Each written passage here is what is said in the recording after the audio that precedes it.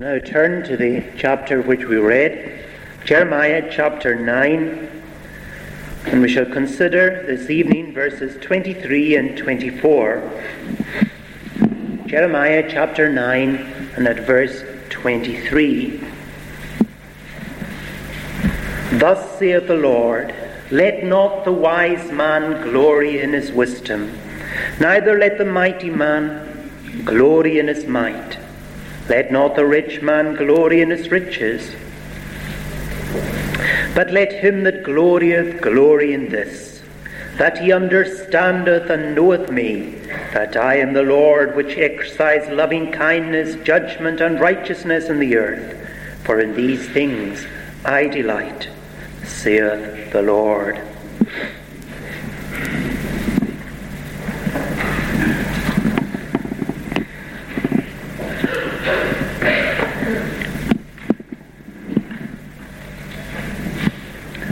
The prophet Jeremiah is standing heartbroken in the midst of the devastation and the desolation and the death that once was a great land.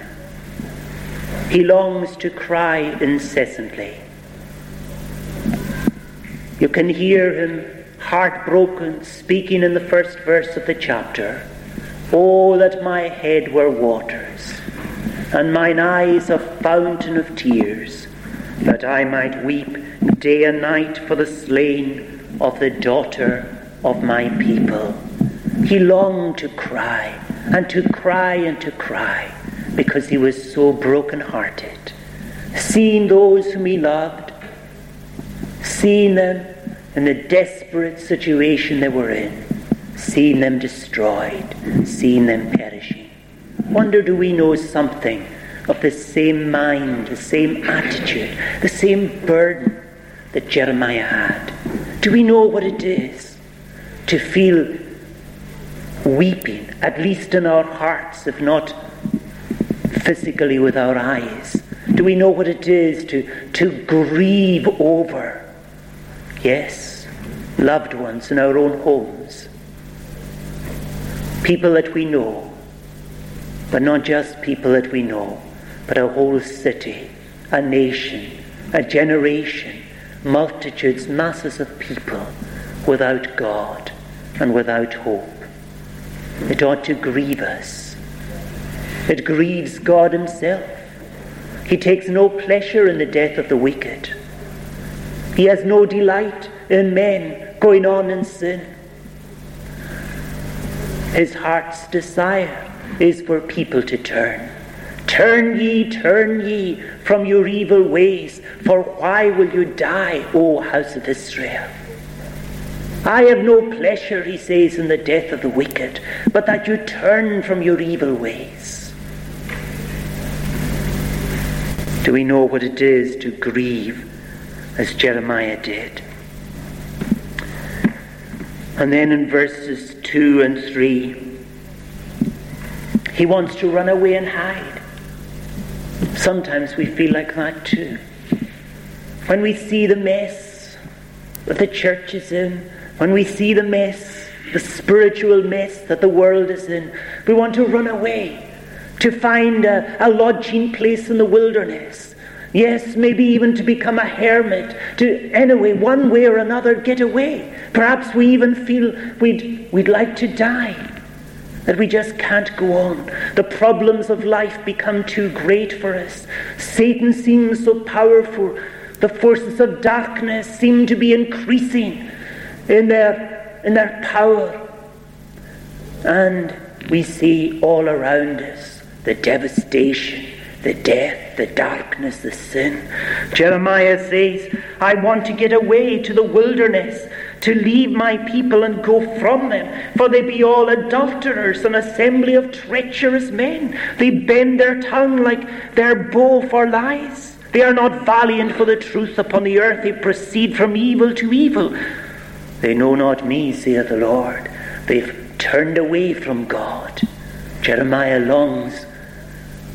He feels a longing to get away, to escape. The burden is too great for him. He feels he cannot carry it. But God comes to him with words of encouragement. Yes, God says to him, all human achievement is vanity.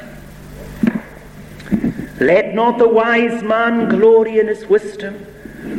Let not the mighty man glory in his might. Let not the rich man glory in his riches. But the answer is to be found somewhere else. Not in wisdom, not in might, not in riches, but let him that glorieth glory in this. Glory in that he understandeth and knoweth the Lord. The Lord who exercises loving kindness, judgment, and righteousness in the earth, for in these things I delight. Here's what encourages Jeremiah: to know the Lord. In the midst of a world of sin, in the midst of the world where the devil is the prince of this world and seems to be so powerful and darkness seems to reign, men and women are going on in sin, and even God's people are backsliding and falling asleep and careless and thoughtless, and sometimes, yes, also adulterers and liars and so on. Jeremiah feels that he cannot go on. He wants to run away and hide. And God says, no, you don't have to look to your own resources. You don't have to look to your riches or to your strength or to your wisdom, but look to me. Glory in the Lord, for I am the Lord, and I, the Lord, work in the earth, and I work powerfully in the earth. I am doing my loving kindness, my judgment, and my righteousness in the earth, showing them forth, displaying my glory, that so my people will be saved. All mine elect will be saved. My church shall thrive and grow. Nothing shall overthrow the work and purpose of the Lord. All God's elect shall be saved. Yes, we need not be discouraged or downhearted. God reigns. He is on the throne. God reigneth, let the earth be glad, the isles rejoice each one. Let's not be downhearted. Trust in and glory in the Lord. He can save us, no matter the mess we are in, and he can save the people around us too. God is the only hope in the midst of a dark and wicked world. I wonder, is he your hope tonight? First, let's look at sinful boasting, and then turn and look at holy boasting. Sinful boasting. Let not the wise man glory or boast in his wisdom, or the mighty man boast of his might, or the rich man boast of his riches. Wisdom, power, riches. The Trinity that this world worships. Isn't it true? The world around us, what do they worship? Wisdom, riches, and power, might.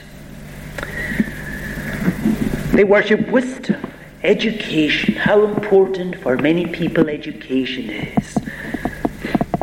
That they get degrees, that they get professional qualifications, that they grow in knowledge, that they acquire general knowledge, literary knowledge, scientific knowledge. How important it is for them that they reach this position of being a knowledgeable person, a person with a lot of know-how, a lot of common sense, of wisdom, always to have an answer, no matter what the problem, no matter what the question. The wise man glories in his wisdom, and this world thinks so highly of the educated, the wise, and yet the wisest will reach the end of their resources. When the day of trouble comes, when the real problem comes, when the dark and cloudy day comes, they won't know what to do. Remember how it was with Eve. Satan came to her in the Garden of Eden and said, eat of the forbidden fruit, and then you'll be like God, knowing good and evil. He tempted Eve with knowledge.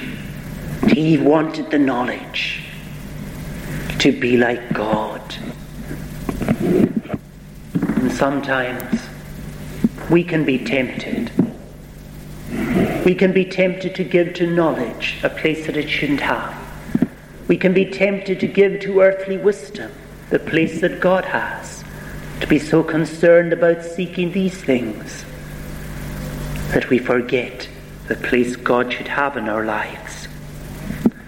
How many people there are in our own society too, thinking of a different line of knowledge, who are looking for some special esoteric knowledge, who are experimenting with drugs to get some knowledge, some wonderful experience, so that they'll know what other people know.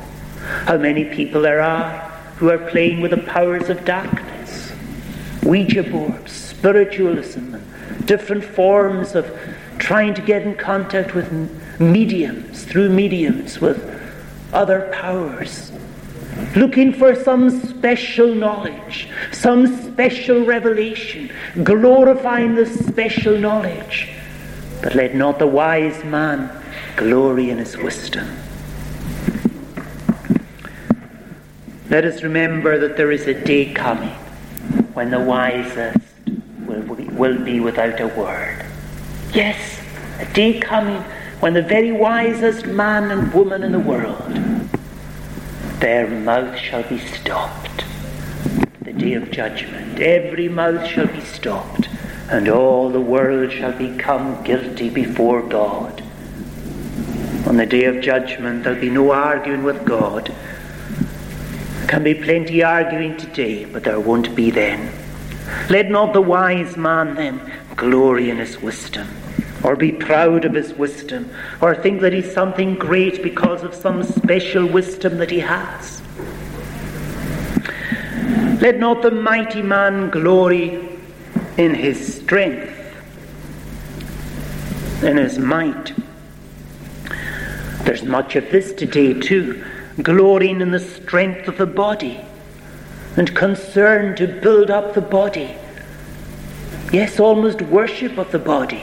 That the body be strong, that the body be athletic, that you be good at sport, that you keep fit and keep old age, as it were, at bay. But let not the mighty man glory in his might, because even the mightiest, even the fittest, old age will creep over them. Weakness and infirmity at last will take its toll. Let not the mighty man glory in his might. The person who's able to work long hours and who seems to be able to handle a tremendous strain and pressures at work, let not the mighty man glory in his might. There comes an end. There comes a breaking point. Let not the healthy person glory in their health. Again, there's a time when the health will fail. Maybe you can say, I've never been a day off my work. But the day will come when you will be off your work. Sooner or later it will come. It comes to all. Let not the powerful one glory in the power that they have obtained. The person who has reached a position of prominence and prestige, a position of power, don't glory in your power. Remember, no matter how high your position, it's shaky. You can easily be toppled, and one day you'll fall from it. You'll have to give way to somebody else. Let not the mighty man glory in his might. I wonder, are you glorying in the might that belongs to you, or the power? Or is this your great ambition, to reach some position of might, of power, of prominence?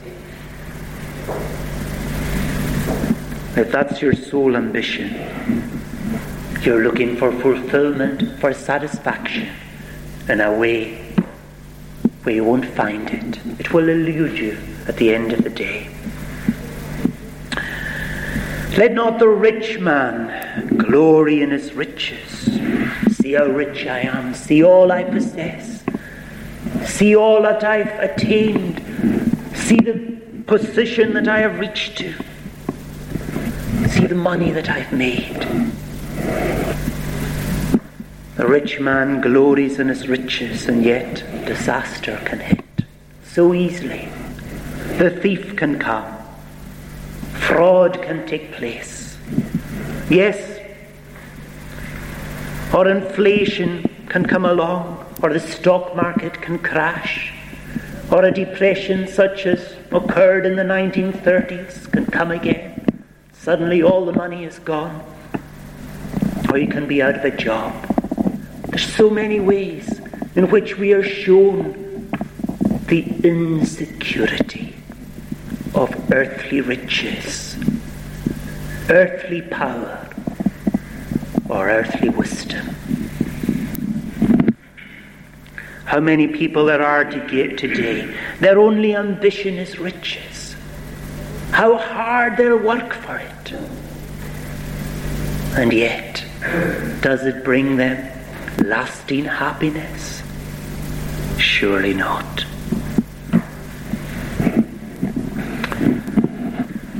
Judah boasted of her wisdom, her might, her riches.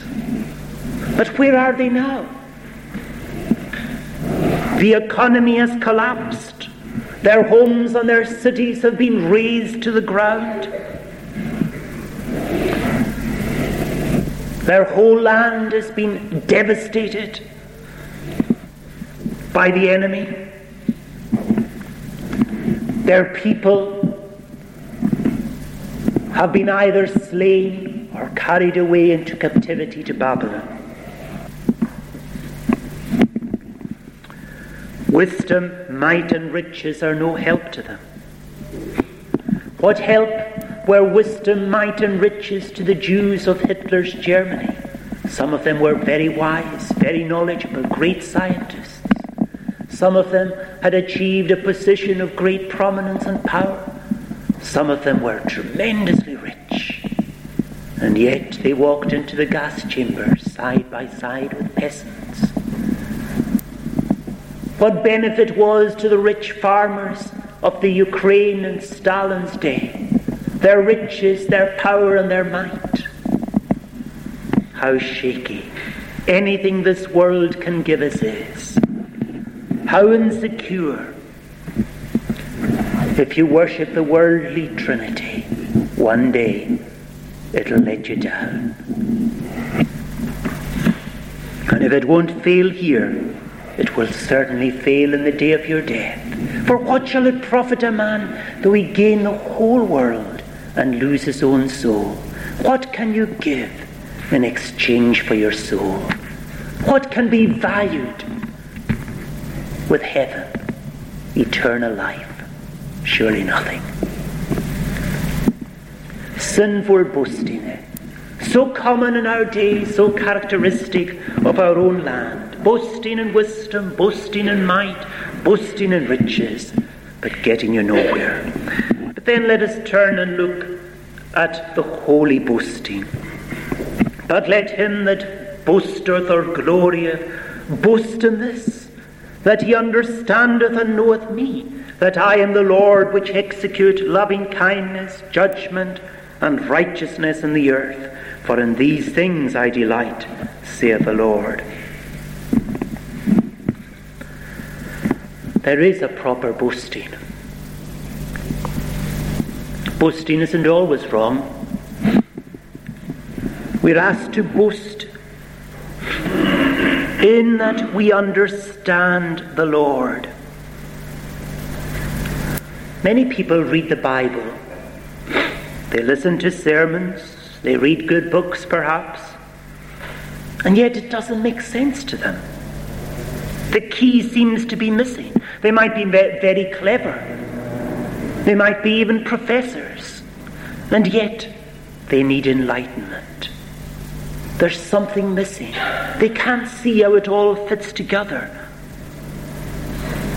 Indeed, it's only God himself who can open our eyes. The natural man understandeth not the things of the Spirit of God, for they are foolishness unto him, because they are spiritually discerned.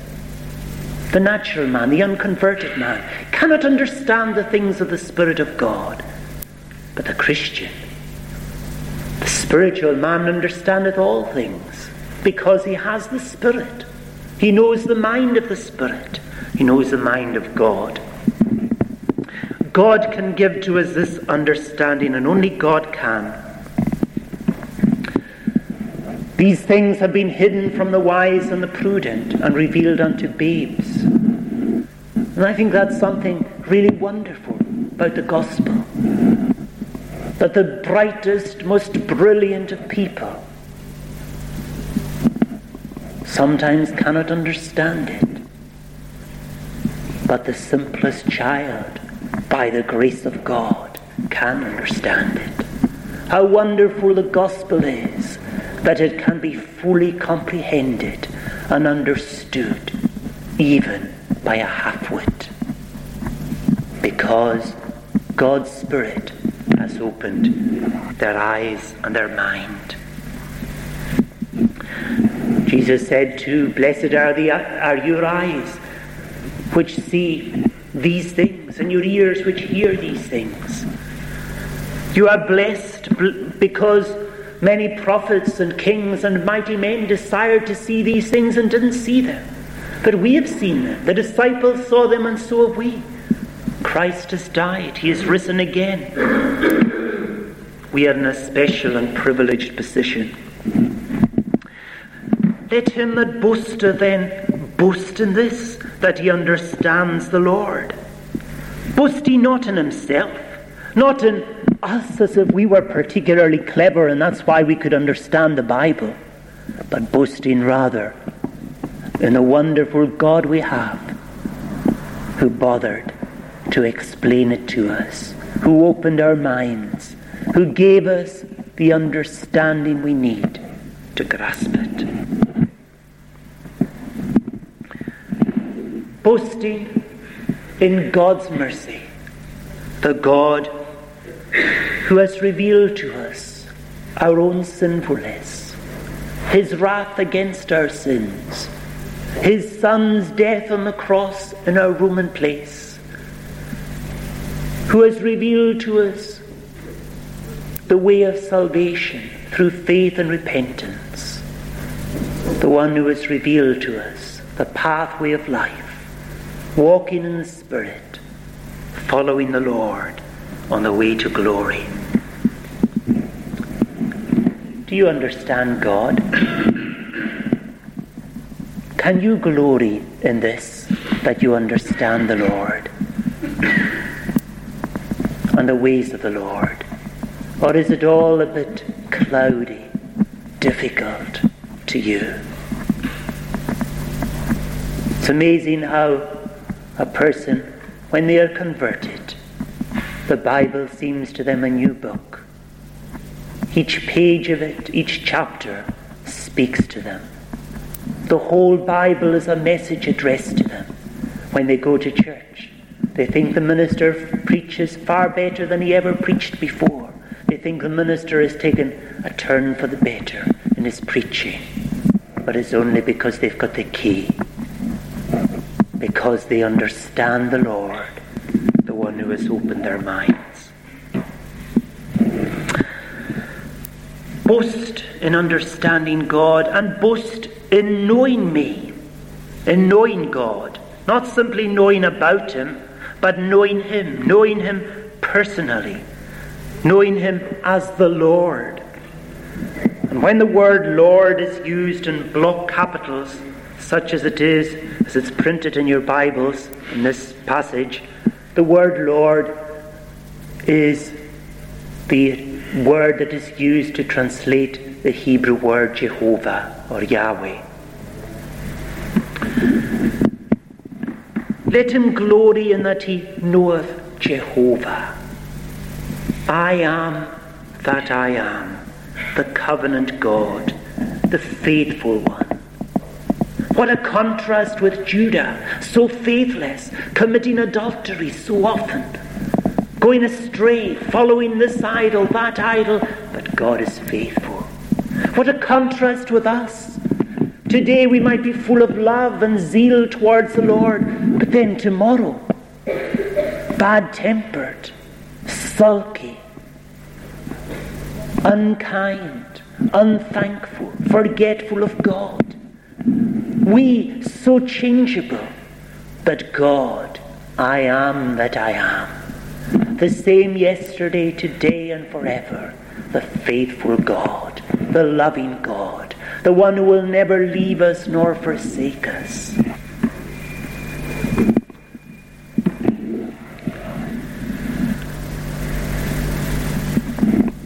In that he knoweth me, Jehovah, the Jehovah which exercises three things: loving kindness, judgment, and righteousness. The loving kindness of the Lord is his steadfast love, his mercy, his grace, his kindness, his loving kindness, his kindness which will not end towards his people. That's what we have here. I am the Lord which show loving kindness, the covenant God who claims you as mine own, and who will be your God, and who will show my kindness to you. Boast in this, that you know me, Jehovah, the faithful God, the kind God, the loving God, the gracious God. Boast that you know me, the God of judgment, who exercises judgment, restraining and punishing sin in the earth, delivering and vindicating my people, rewarding those who serve me, the God who exercises judgment. Judgment to punish the wicked, judgment to save the righteous. The God who exercises righteousness in the earth, who does right and who makes right, who does what is good and proper, and who saves his people by granting unto them his own righteousness, justifying. The God who delights in mercy is the God that we're to glory in. We're to boast of him. Boast in the Lord, not in ourselves, but in the Lord. In the Lord and what he has done for us. In the Lord who delights in mercy, judgment, and righteousness. This is the great God whom we serve. Boast. Why are we so reluctant to boast of our God? The Muslims, they're not ashamed to stand on the housetops and shout that they follow Allah and Islam. They're not ashamed of their religion, the Muslims. They're proud of it. And they're proud to state who they are and what religion they follow. They don't try and cover it. They're very keen to instill it in their children. Their children will spend 2 hours every night of the week, after school is over, at the Islamic school, getting drilled in their religion. They're proud of their religion. They want to pass it on to their children, and they're prepared to fight for it. Think of the Roman Catholics too, how proud they are of their Roman Catholicism. They're prepared to stand for it. They're prepared to shout about it. They're prepared to display it. They're not ashamed. They don't cover up the signs of their religion. They're quite prepared to show you their various trinkets and talk about themselves going to confessional, going to Mass, or whatever it is. The Jehovah's Witnesses, they're not ashamed of their religion. They wouldn't be going round the doors hour after hour, day after day, if they were ashamed of their religion. They're very proud of it, and they declare it and proclaim it to everyone, to anyone that will listen to them. But the Christians, they whisper. They only whisper to people. Why is that? Why do we keep so quiet? Why do we hide our light under a bushel? Why do we sometimes pretend that we're not Christians? Why do we pretend that we're just one of the world, just ordinary people, just following the same values, following the same life as the rest of the people around? Why are we ashamed? Why does the world not know about our God, the God who is righteous, the God who is just, and the God who is full of loving kindness? Why do we keep so quiet when we have the truth? The Islamic faith is falsehood. The Roman Catholic religion is mere human traditions. The Jehovah's Witness cult is myth and falsehood. But we have the truth, and we keep so quiet. It should not be so. Let him that glorieth glory in this, that he understandeth and knoweth me, that I am the Lord which exercise loving kindness, judgment, and righteousness in the earth. For in these things I delight, saith the Lord. Be proud of your God. Trust in him. Look to him as your God. Rejoice in him. Put your faith in him. Yes, and glory in him. And let the world see that you glory in him. Don't be glorying in your riches. Don't be glorying in your might. Don't be glorying in your wisdom.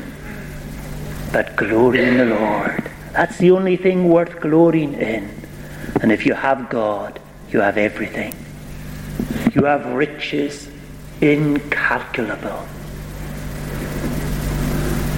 You have a greatness, a might of indescribable proportions. If you have God, you have all the power of God with you.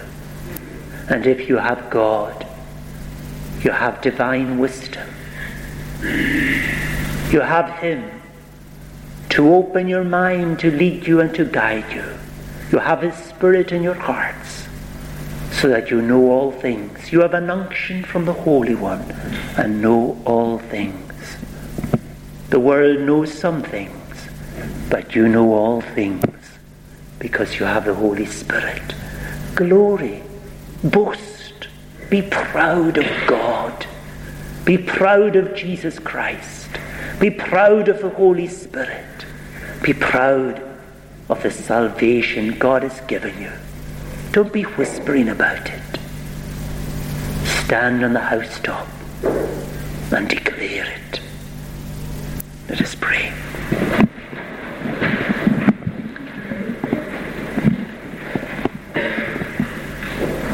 Gracious and ever-blessed God, we rejoice in thee. We boast in thee.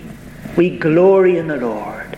We pray that thou wouldst help us to declare how great thou art. Grant, O Lord, that we would not weary in this great work, but that we would rejoice in the glory that belongs to thee. Help us in the midst of a troubled world, in the midst of a troubled life perhaps. Help us to turn to thee and to put our trust in thee and to experience the strengthening, upholding arm of the Lord. To know that we have the answer when we have God. Forgive us for our sins and our shortcomings. For Jesus' sake, amen.